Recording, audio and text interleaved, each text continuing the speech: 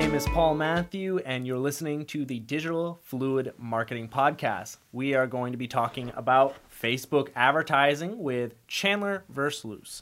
He has been... Paul. Hi, how's it going? Not bad. How about you? Good. So Chandler is a social media marketer who works now with Emberly Digital. He just recently made the leap from 9 to 5 to full-time entrepreneur.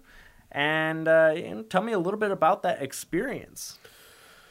Well, I mean, I did a lot of digital marketing over the past year or so. I went to school for marketing. So once I did that, I realized that it is such a broad, nebulous term that really nobody really wanted marketing in such broad senses. Yeah, when I went to school, I would look into marketing jobs from the school board, and it felt like a bunch of versions of Cutco or like network marketing. Exactly.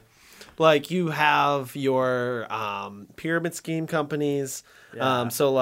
Maybe not necessarily pyramid schemes, but like network marketing. Yeah, stuff like that, and you end up with a lot of standing in Meijer, displaying a product. That, and what they taught you in school was, okay, here's how Schwinn pivoted when their bicycle became irrelevant and they couldn't keep up with the competition. When it's like, so I'm either working in Meijer displaying a product, or I'm making decisions for Schwinn. How do I get from one to the other? Yeah, there's nothing in the middle. Yeah, there's no clear path. In school, they prepare you for a high level, but when they offer you like entry level, that doesn't really even make sense towards that high level. It doesn't provide any valuable experience in that direction.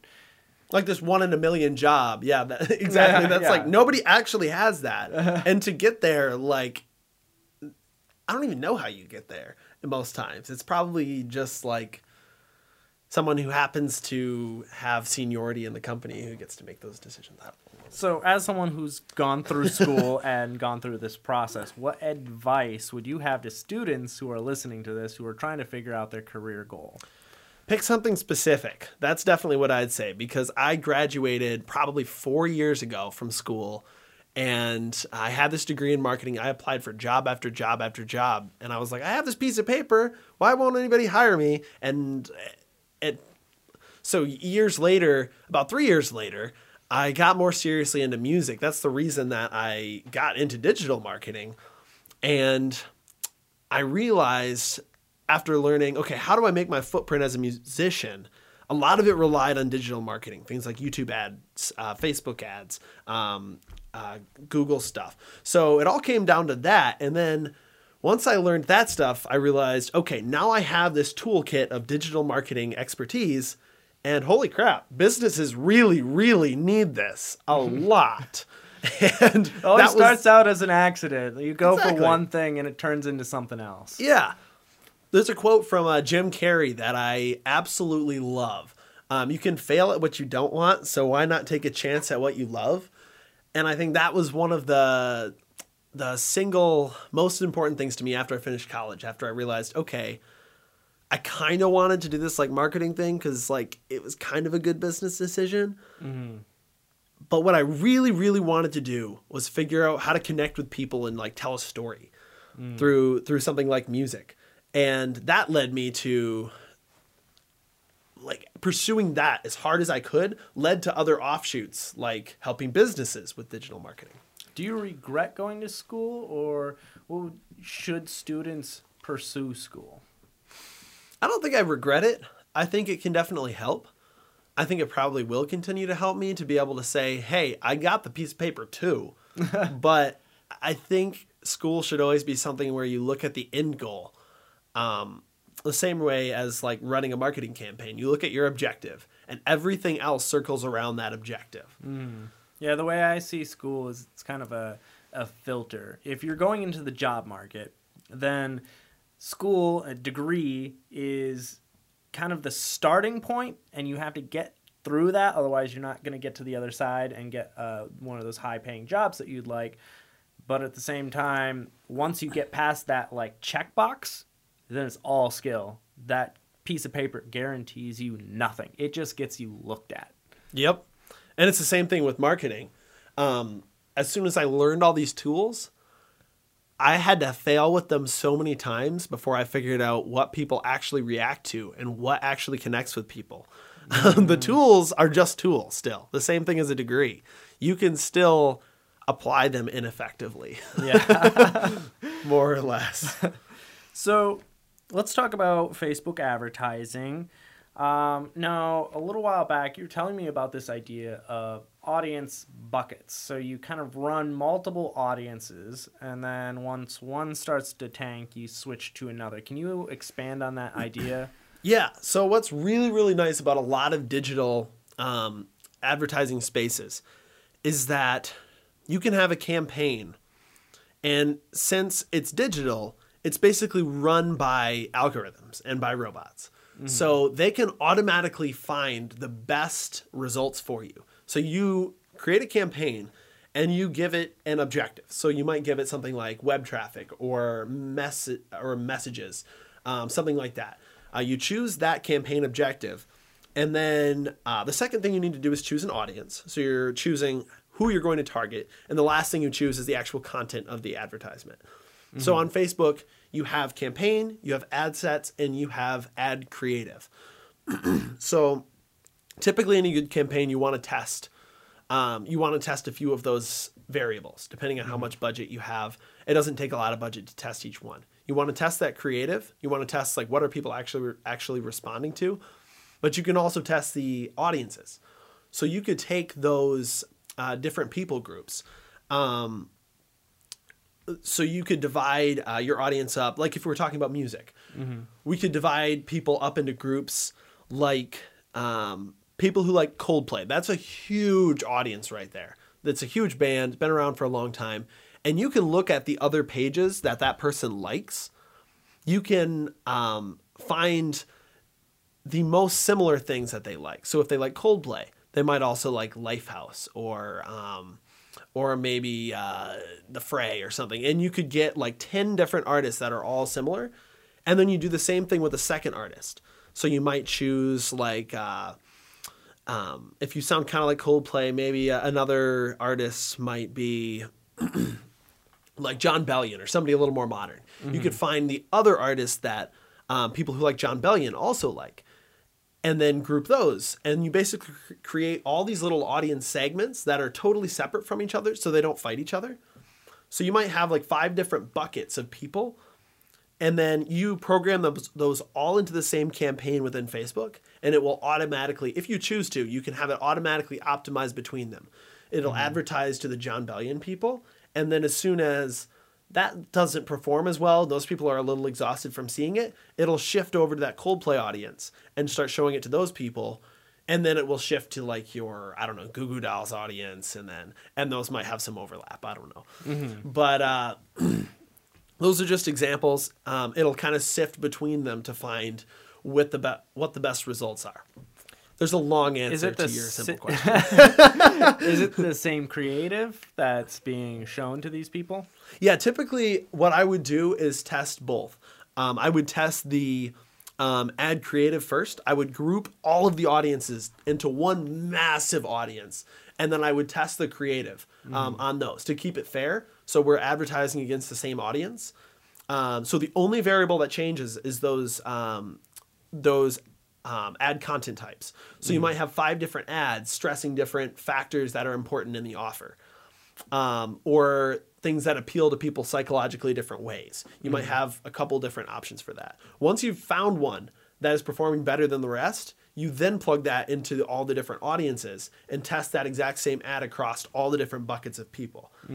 And then you find out where your best audience is and what your best message is. Now, when you go into Facebook, they have a built-in A/B testing, and when you go into there, it really requires a large amount of money for it to be statistically significant. What's your opinion on that? And how would you advise people with tight budgets to get an accurate test? I think generally you can tell to some extent what the data is going to continue to look like pretty quickly. The A/B testing, it's very similar to just plugging it in and doing it yourself. except Facebook will basically find the winner and lock into that one and close the others down for you without asking, which is fine. I always like to do it a little bit manually. You can plug all those audiences in and or all the ad creative and okay. Remind me the question one more time. How much how much should someone spend before they can conclude that that ad is something they should double down on?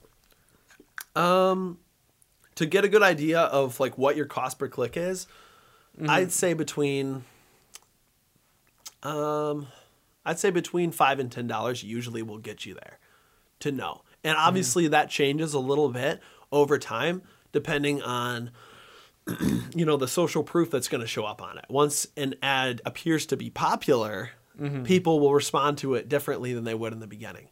So you just recommend kind of a lowball number, just get a general sense. Yep. Now, what do you do if they kind of seem very, very similar? There's, maybe a 5-10% difference, but also your numbers are pretty low. So because that can have a massive impact. Yeah. If you've got 50 people that saw it and 30 people liked one ad, 20 people liked the other, or 40-10. That's statistically and a percentage-wise large, but considering the pool of people, it could go either way. Right. I definitely think that that's a little bit of why I like to do it manually instead of having Facebook do the split test, is because I like to find out, and it usually takes a little bit of time to find out exactly how people are responding, because some ad creative might trigger people to comment more. Some ad creative might trigger people to share it more or like it more versus click it more.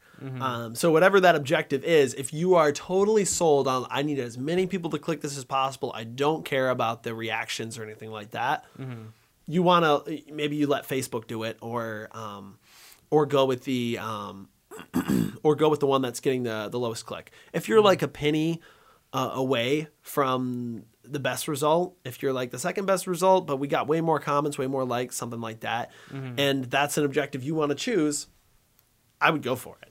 Okay. That's my opinion. That makes sense. And if the number is low, you kind of eyeball it then. Like, what kind of control group do you have? So say, is that going to be a difference of maybe it was the time of day? Are you running these ads at the same time, or are there other variables that could influence the results?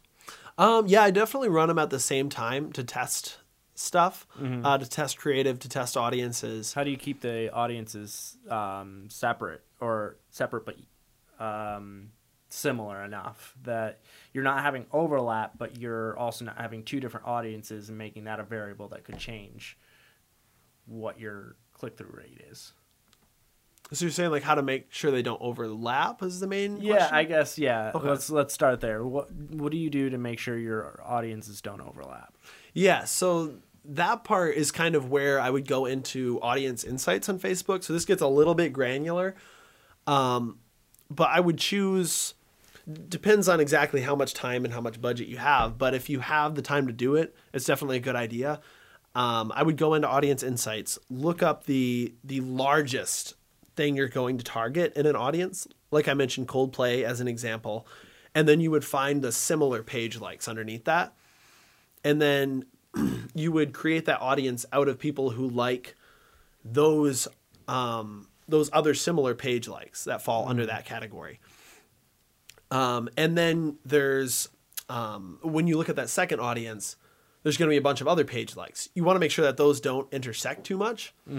And there's also a spot on Facebook where you can check out how much overlap there is between audiences, which is good to check on once in a while. They don't usually overlap a lot, but once in a while that does happen. Okay. So now let's talk about email lists, because that's an important part and something that you have really looked into. And I know we went on an entire adventure out on the East Coast solely to collect email addresses for your music. Tell me about that strategy and the thought processes behind it, why you did it. So, email lists in general, any marketer will always tell you that that's one of the best things you can get from people. Because anytime you can bring contact to one-to-one communication, that's going to save you money and it's going to create a lot more trust with people. So that's definitely a good objective to go for, because if you're on Facebook, you're on Instagram, you're on LinkedIn, anything like that, the platform can change and then you can lose all of your and you can target your ads on those emails. That too. Yeah. That too. Yeah, you can plug in a custom list of emails to Facebook, which also links to Instagram, and then it can target those people through the platform. Either that, or you create a lookalike audience that finds people that are behaviorally, if that's a word, behaviorally and statistically as similar as possible to those people you already have. What's your success been like with that strategy? With the email list? Yeah, with like lookalikes and targeted emails when it comes to advertising. So the emails, I also do a lot of retargeting people that have been on certain web pages. So they also still use the email in that same sense to do that, to link the page visitor to the Facebook user. Having to do a little bit of mental gymnastics here. right. But that gets great engagement, because if people visit a website, then they're familiar with the advertising that they're seeing. Also with lookalike audiences. I haven't done as much with specific email lists. Okay, no, there's a scenario I'm thinking of now. But lookalike audiences are super, super effective. I created one out of people who had seen 75% of a video I created. And with that, you do have to have a set of people that's at least 1,000. So if you have 1,000 people, you can plug that in and get a good lookalike audience. Yeah, that's what I've always struggled with, is like my lookalike audience is always less than 1,000 people match the criteria, and was like, that's not helpful. And especially that's what's kind of frustrating about emails. It's a lot of the time, if you don't have 1,000, you're not going to get accurate data. Or if those 1,000 or more came from different sources, you might have very different looking people. But it can be something where you could target people who did something like watched a video, like I was mentioning. So I had a video where if people watch 75%, we created a lookalike audience, and every single campaign I've run from that page so far, 75% lookalike audience has always been the best one. It's just continued to be the best. Even if it's by a few cents, it continues to overperform. Do you have to have 1,000 people that have watched 75% or more of that video?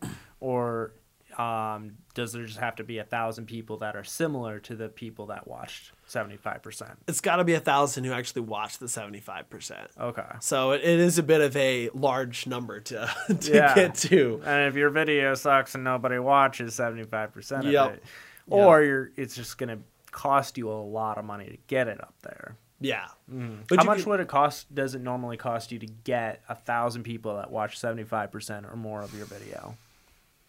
The 75% video views, in my experience, can range anywhere from, to get somebody all the way to that 75% mark, could be anywhere between like 12 and 50 cents. So you could probably spend a good couple $100 and get somebody all the way through to that get 1,000 people through to that 75%. Okay. And likewise, you can create a lookalike audience of people who visited a website. And that's another powerful tool, because it's a lot easier to do that than get emails. I did that with my weddings. So anybody who went to my wedding landing page to learn about the wedding video I did, I created a lookalike audience based on those people.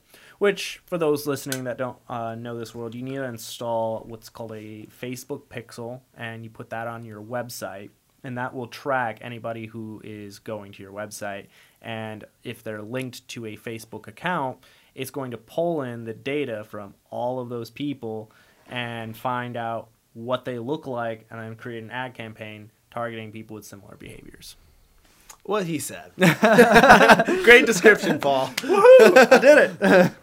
All right, so now, do you develop audience personas? Do you have like an idea of, okay, this is the type of person? I know you talked a little bit about the music groups that some of their interests, but do you have a laid out, I'm targeting Bob. He does this, he likes that.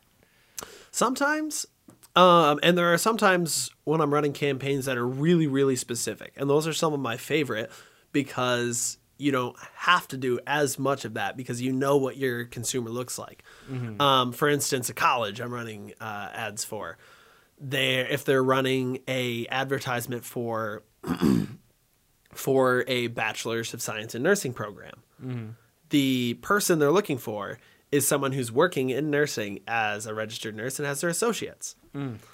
And so you can target all of those things. Mm-hmm. You can target their job, you can target their education level, and you can target their interests. So it's really easy to lock in on those kind of people. And other times it's a little harder. You like to kind of have a goofy personality when it comes to your advertising strategy.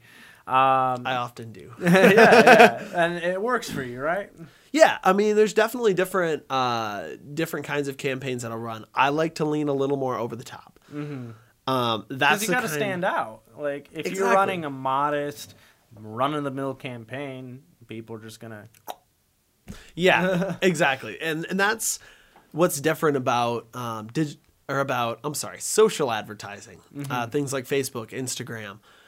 What's different about that than Google is something where people are looking very, very specifically for a certain piece of information. You want to actually be as boring as possible because you want to answer their question. And you want to be direct and concise. You want to be what they expect. Because it's intent-based marketing, whereas Facebook is intrusive advertising. Yeah, it's showing up where they don't expect you. So so you have to like catch their attention, stand out, be fun.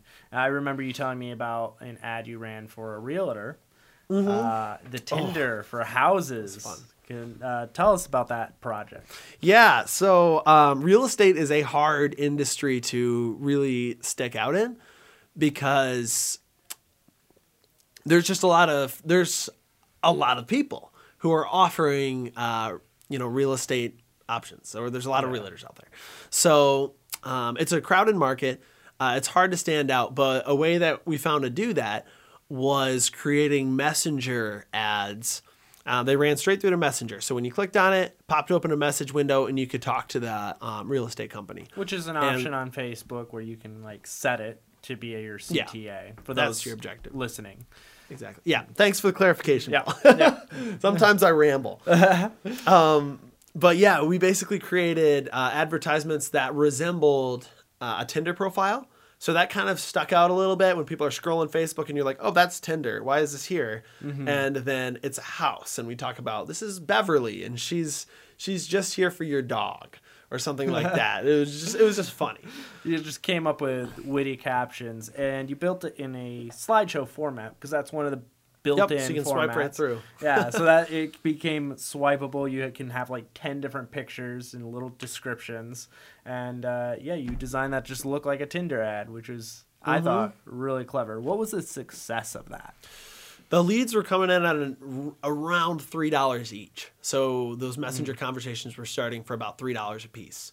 Which, I mean, I've worked with clients that will pay as much as, hundreds or even over $1,000 for a single lead. Mm-hmm. Well, a house buying lead is valuable. Yeah. And if you're getting them for $3, a real estate maybe doesn't get that lofty, but it just varies from business to business. How much a lead is. Do you know what a conversion rate was on those leads? So that's hard to gauge for sure, because to be honest with you, some of the leads were a little lower quality because people were just interested in the advertisement. Mm-hmm. But all in all, when they're coming in at that low, it doesn't cost that much to get through to a good one. So I didn't necessarily stick around for the follow through of that.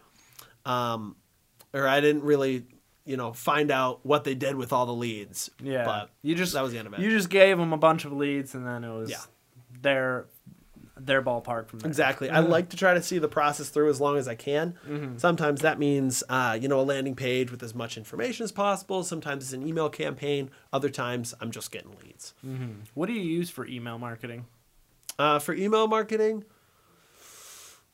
I mean, I usually use MailChimp. It's just easy. It's free. Yeah. But, there's a lot of different things out there. All right. So what are some things that surprised you when you were running ads? Like, what are some of your biggest surprises in your career? First, it could be something that worked really well that you didn't expect to work, or something that you thought for sure was going to work and completely bombed. I think it can be absolutely either one of those things. Yeah, lots of times.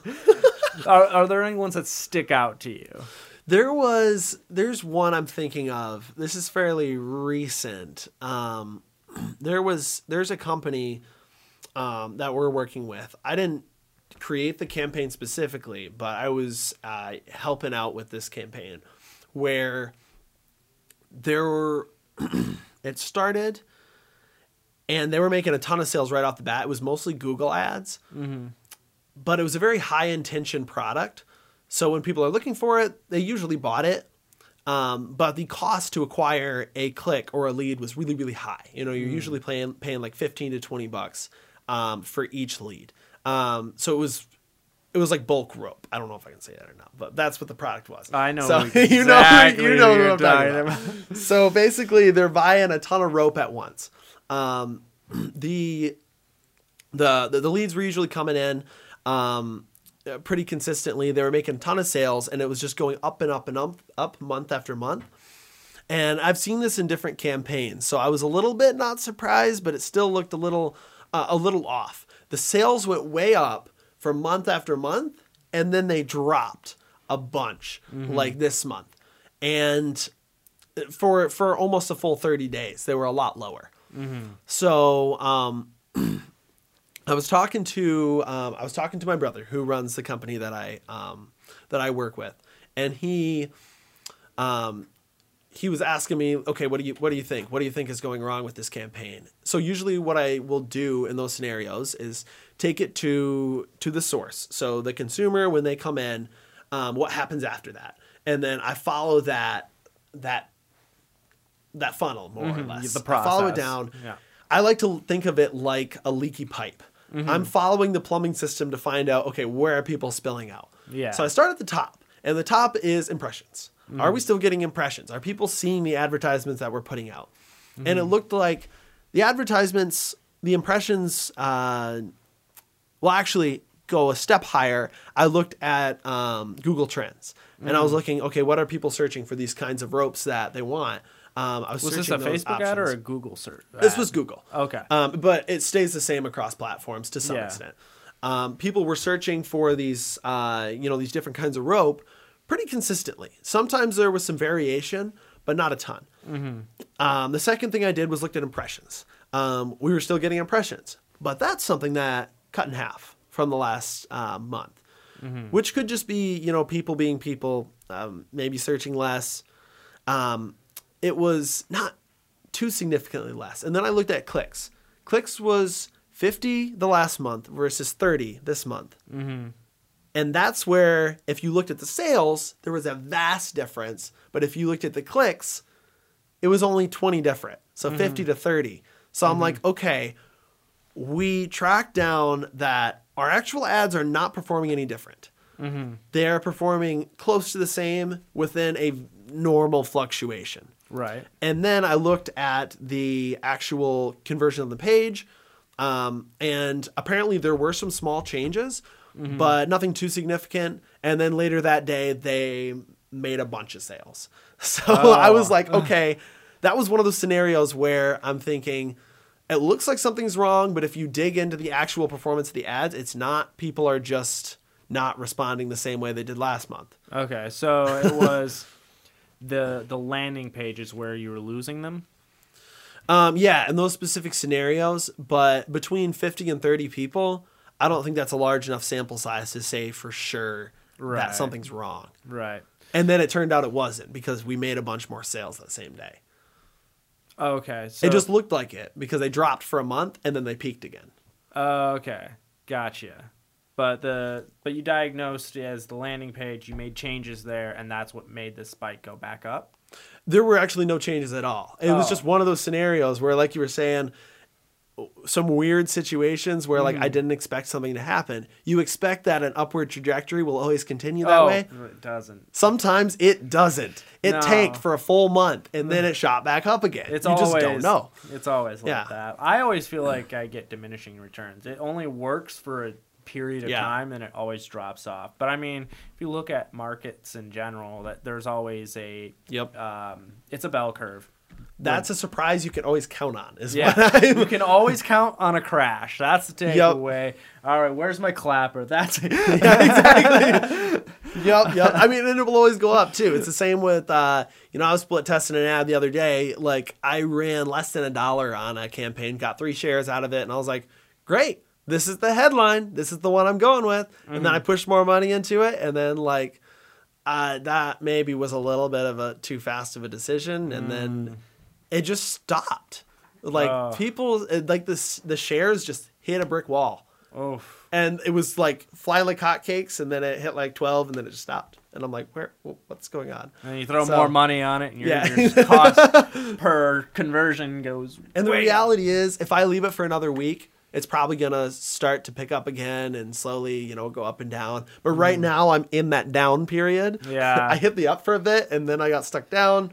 It's kind of You like never the know. stock market where people start to get afraid when things start to fall versus trusting that it's going to come back up. Yeah, it Yeah. usually does. Yeah. But Not sometimes always. it stays down a long time. Yeah. Yeah.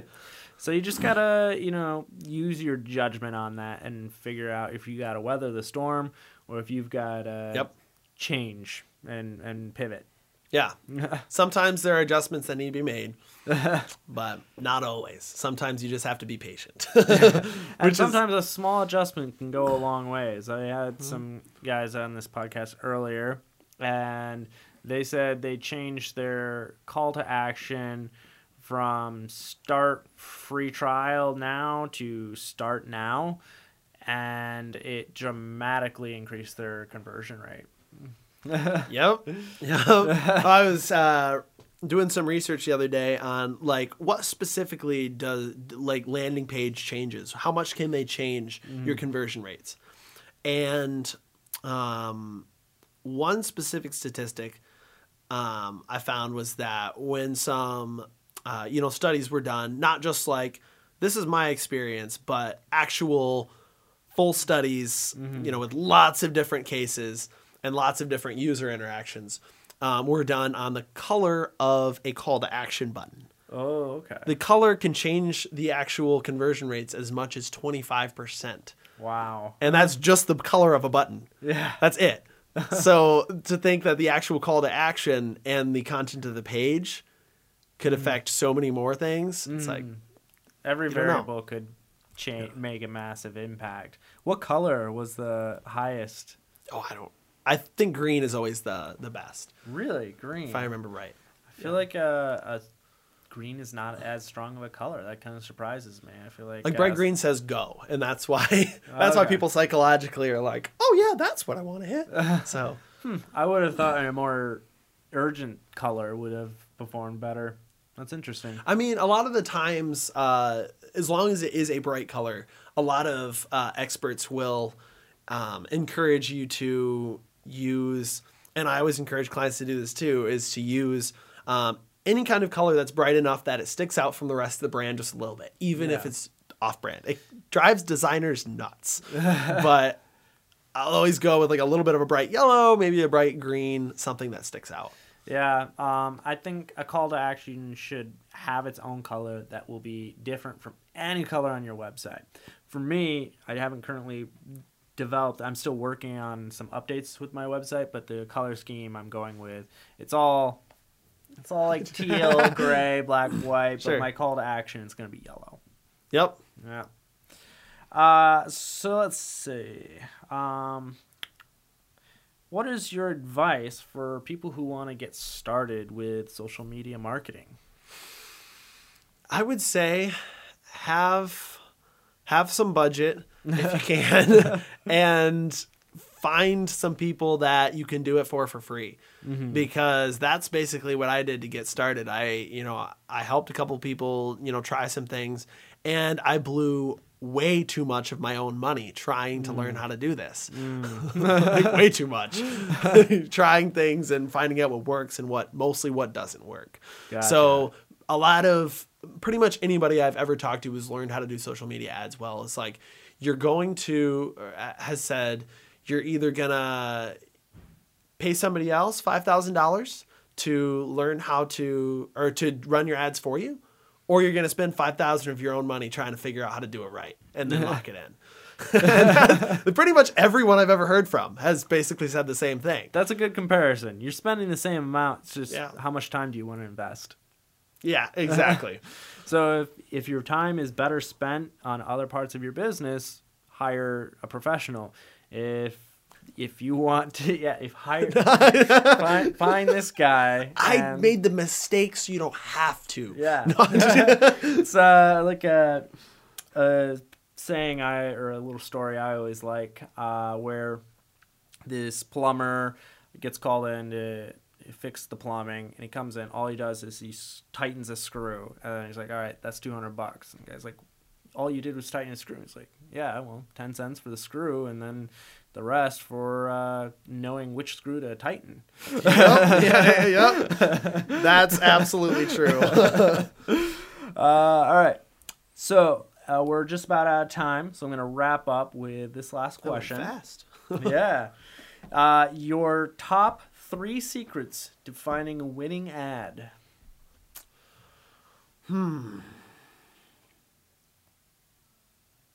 Top 3 secrets to finding a winning ad is... Suspense is building.